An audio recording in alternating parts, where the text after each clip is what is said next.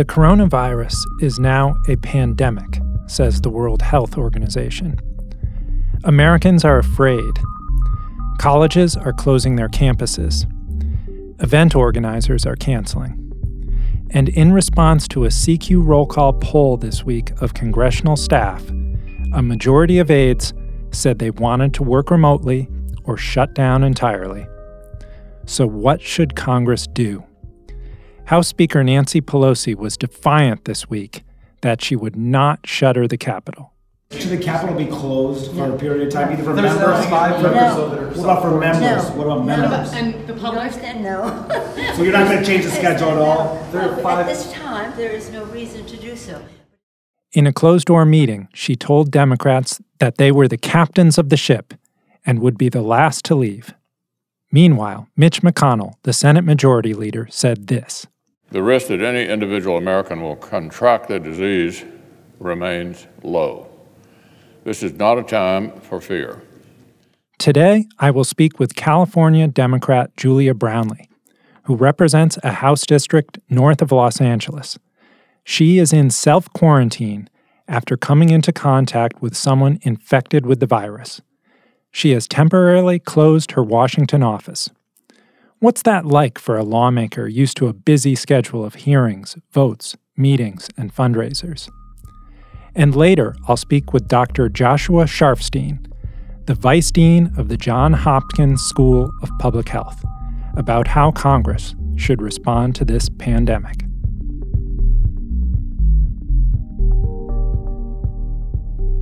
Hello, Congresswoman Brownley. Thank you for coming on our show. We really appreciate it. Absolutely. Can you describe for us where you are right now? I'm sitting at my kitchen table. In California? In California, in my home. Okay. And do you have family member around with you? No, my kids are grown, so I'm home alone. Okay. So you're in self-quarantine. Can you give our listeners a sense of what does that mean? Well, it means that I am not in contact with anyone, and I'm here I'm self-monitoring and, social distancing and, taking all of what I believe the right precautions are. So does that mean not going to the grocery store, not running errands? Yep, that's what it means, actually. I'm just getting ready to order some groceries right now and have them delivered. And you're a few days into what, a 2-week quarantine? Yeah, the quarantine will be over next Tuesday, the 14-day period for me, from the time of exposure. And just, again, for our listeners, you do not have symptoms of the coronavirus. No, I do not have symptoms. I feel great. We closed our office in D.C. And all of my folks are working from home. I'm working from home, and everybody feels good. Well, that's wonderful to hear that the staff is also well. So why did you decide to do this then? Well, because I wanted to really err on the side of caution. Certainly, I was in a situation where the possible transmission was very, very low, practically non-existent, I would say. But given the nature of my job as a member of Congress, I'm in touch with hundreds of people every single week. It's a people's business that I'm in, and based on that, I thought because I had been exposed to someone who was asymptomatic at the time but became symptomatic, I thought to take complete precaution, I would err on the side of absolute caution and made the decision. Right.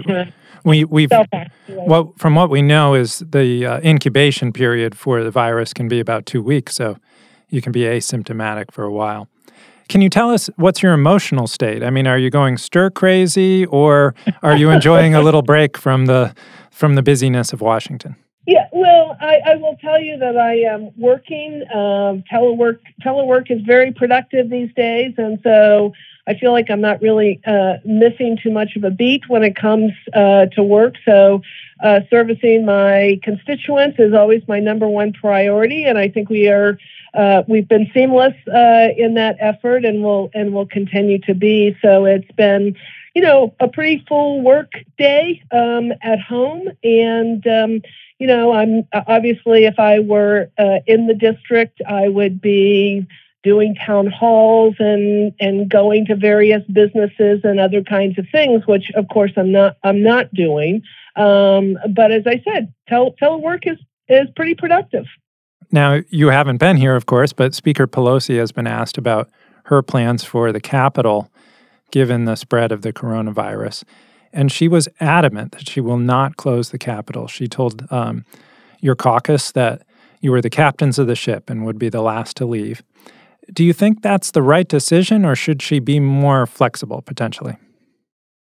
I know I have great confidence in the speaker, and she will make the right decisions if and when she needs to make decisions. I think there is no question in my mind that Congress needs to be active. We need to address the issues that the American people are facing vis-a-vis this virus and this public health crisis. And I know Congress is hard at work right now addressing some legislation that would address, paid sick leave and unemployment insurance and food security issues in terms of expanding food stamps and the like. So those things are going to be critically important to do, and there's going to be more to be done. And Congress is the body that will do those things. So I think it's necessary that the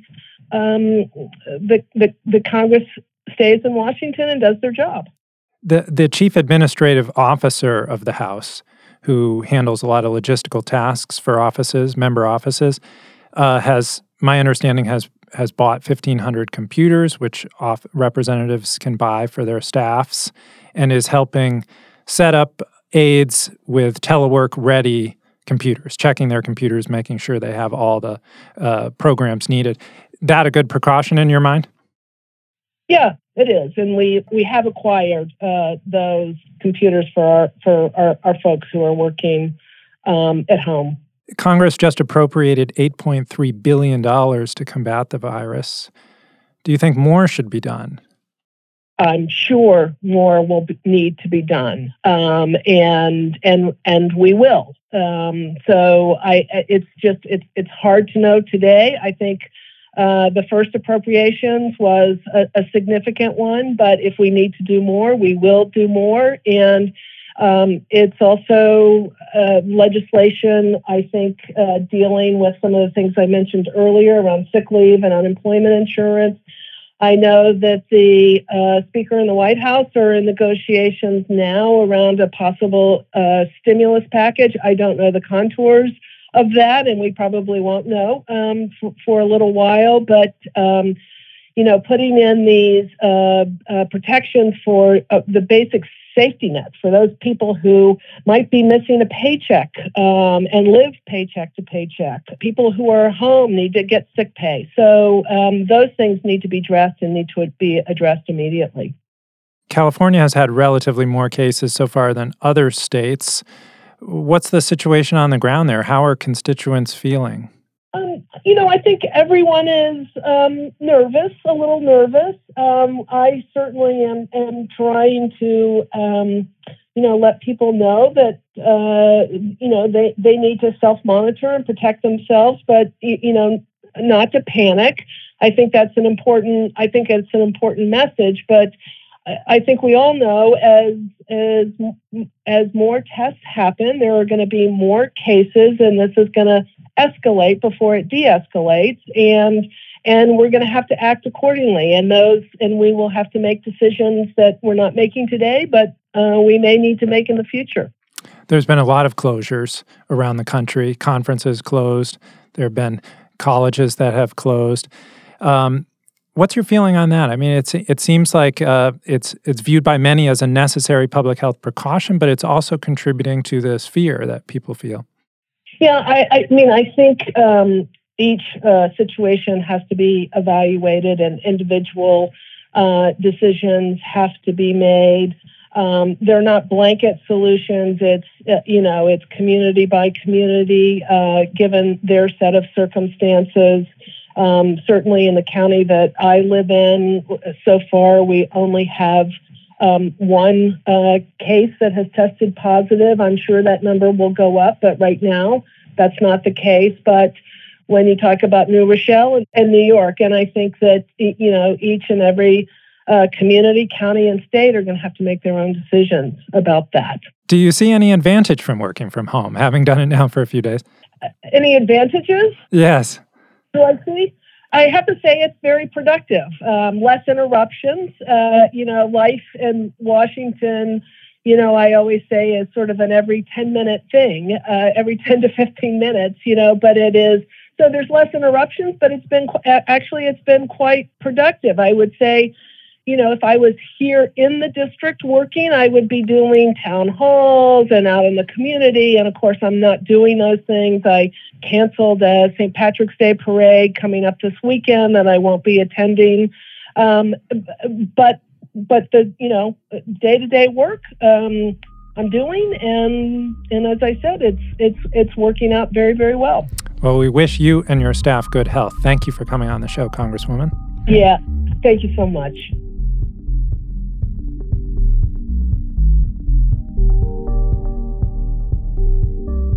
I'm going to turn now to Dr. Joshua Sharfstein, the Vice Dean of the Johns Hopkins School of Public Health, about what we should be doing to protect ourselves. So, Dr. Sharfstein, Speaker Pelosi has said this week that she will not close the Capitol, where lawmakers vote in pretty close quarters. They hold hearings in really close quarters, and where their staffs are also pretty crammed in. Many of the lawmakers are elderly. Do you think she should at least be open to the possibility of closing the Capitol? Well, I'm sure she's open to the possibility of closing the Capitol. I think, there are other things that should be considered, which is changing certainly the way lawmakers greet each other, changing certain types of meetings perhaps to go online, and then also giving people the option perhaps to vote remotely if there were a way to do that. Like if someone were to get sick so that they couldn't come in, or multiple people that were to get sick, it might be prudent to have some backup plans in that area too. Right. If a lawmaker were to get sick, or even a staffer, or someone who's up on the Hill regularly, would that be cause to close the Capitol, try to work remotely? Or when would you make that decision? Well, I think it's an important point that Congress is central to American democracy and really needs to be in business. So the question would be, how can you stay in business while protecting people's health as best as possible? And, I think if a bunch of people were exposed and the recommendation were to self-quarantine, that could affect a lot of people. So we have to have a plan for that eventuality where the work of Congress could keep moving forward. You've warned against people getting afraid here, but I'm seeing a lot of people who are feeling very afraid. What can you say to reassure them? Why shouldn't they be so afraid? Well, I don't think it's exactly that people shouldn't be afraid. There's, certainly reasons to be very concerned, but you don't want people to be helpless or hopeless. There's definitely not reason to be helpless or hopeless. There are things that can be done. This is a serious situation, and people have to take it seriously. But we don't want people just to be afraid, only to be afraid. People should be realistic in their assessment and be then doing things. And that is not just individuals who can wash their hands and stay home when they're sick, but members of Congress who should be thinking there are things this country can do to better prepare even now. The city of Washington just said it wants large events of more than 1,000 people shut down. Colleges are closing their campuses. Big conferences are canceling. Are they doing the right thing? I think they are doing the right thing. I think something to understand is we're in a period where it's very clear that there's transmission. that's going on. Number two, it's very clear that it's possible to get so much transmission that the healthcare system could be in danger of, going past its capacity, like appears to be happening in Italy. That's a real danger. That's not a theoretical danger. Number three, there's some things we really don't know, in part because of the delays in testing. We'll get a lot more information soon. And number four, we don't have any drugs or therapeutics. So this is a particularly vulnerable moment. So, doing things out of an abundance of caution at this point is reasonable. I don't think it's going to be very long before we get some information about different types of products that might be helpful. And I think even in a month or two, we'll know so much more. It's just right now we don't. And so I understand why people are being prudent. I think that we may need to go even further than the steps that you're talking about in the short term. So is it simply the case that anything that brings people together in large numbers should be canceled, or should event organizers and administrators be looking at specific circumstances? It partly depends on the part of the country, the level of risk that's there. But in general, I think it's prudent right now to cancel very large gatherings. I think people, particularly people who are older, need to take a lot of caution, and the CDC guidelines reflect that. I think the kinds of things that New York is doing, recommending telecommuting, asking people to bump elbows, hello, really encouraging hand washing, those sorts of things should be, I think, national practices. What about somewhat smaller events, K through 12 schools, restaurants, gyms, airplane travel? Yeah, well, each of these are different, and I think we're going to be able to dial them up or dial them down as we see what's happening in local areas. I don't think necessarily some of those things are going to be national uniform policies, but I will say that schools are probably the trickiest area. I think they're things that are easier to do, in a way. Like a sporting event, might be the better part of valor to hold off on the sporting event. But K-12 education has a couple important features to it, which is that if the kids are home, then the parents are home. And that can really complicate many aspects of society functioning and the response to the epidemic, because healthcare workers may not have childcare so easily. So it becomes very complicated with that one, and I think there's some differing points of view. But on some of these other things, I think it's increasingly going to become clear how far we need to go. We're going to see in the next couple of weeks what happens in Seattle, where there's just an enormous amount of spread. And does the healthcare system get pushed much further than it's already been pushed? Or in New York, places where they're really seeing cases. And if that really happens, I don't think there's going to be a question about the need to do more. And I think what we're seeing now will just be the beginning. But it's not forever. Doesn't mean that those athletic events and other things can't be played later. And I think people have to have the attitude that, this is just something we're going to have to get through. And these steps need to be taken because this virus is very contagious and very deadly? Yeah. I mean, absolutely. I think that's true. It's very contagious. It's probably more contagious than flu. And it is certainly appears to be more deadly than the seasonal flu at every age, and certainly at the older ages. And overall, at a social level, it poses a very big risk because none of us have immunity to it. So the number of people who could get infected, I mean, the biggest risk here is a risk to the entire society, which is the risk of the healthcare system not being able to take care of us because there's so many sick patients. And that's partly a function of the fact that this is more deadly than flu and causes more serious injuries, and partly a function of the fact that so many more people will get infected because there's no natural immunity. So if you let it spread and so many people get sick and the hospitals aren't able to really take care of everyone, that has a huge ripple effect on other sick people in our cities and states, and that's probably the biggest concern. So in order to protect that, that's why even if you feel like yourself, well, it's unlikely that I'm going to get sick or that sick because I'm only 25 years old and there are not that many 25-year-olds who have gotten really sick from this. You really want to take the right steps because you're protecting overall the city from getting overwhelmed. And, that's a very serious problem. And that would be a serious problem for every 25-year-old if the city got overwhelmed. Dr. Fauci, you mentioned Dr. Tony Fauci, who's the head infectious disease expert at the National Institutes of Health. What's your assessment on how Congress has responded? They passed an $8.3 billion appropriations. Is there more that they should do? Yes, I think Congress is going to have to do more. I think it's probably in the three areas that I think that Congress works in: oversight, legislation, and appropriations. For oversight, keeping the focus on what the situation is, what the response has been, and helping educate the American people about what they can do. Very important role. In terms of legislation, I think there are some things that Congress could do that would make it a lot easier for people to be able to follow advice, like, making sick leave more available, for example. And appropriations, I think most people think this is going to cost an awful lot more, unfortunately, than $8 billion when you take into account the harm to the economy, helping people who may lose their jobs because, they're in the big convention business, and there are not that many big conventions now, for example. That kind of thing is going to be very important. So, that's why it's really important that Congress keep operating, even if it's, through mechanisms that haven't been utilized before.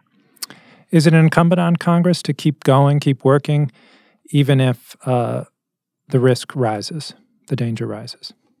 Yeah, I think so. I mean, I think there are ways to mitigate that danger to Congress. And, you could imagine in, some scenario where it's a virtual Congress, but a virtual Congress would still be better than no Congress because, it's how we make resources and change policies and make sure that things are done well. And, we really need our systems to work right now because there's a lot of stress coming. Dr. Sharfstein, thank you so much for sharing your expertise with our listeners. Thanks very much for having me. And thank you for listening. I'm Sean Zeller. The producers of this show were Evan Campbell and Joanne Levine. CQ on Congress is produced by CQ Roll Call, a leader in nonpartisan political and policy news and analysis for more than 70 years. CQ Roll Call is part of Fiscal Note, a global technology and media company.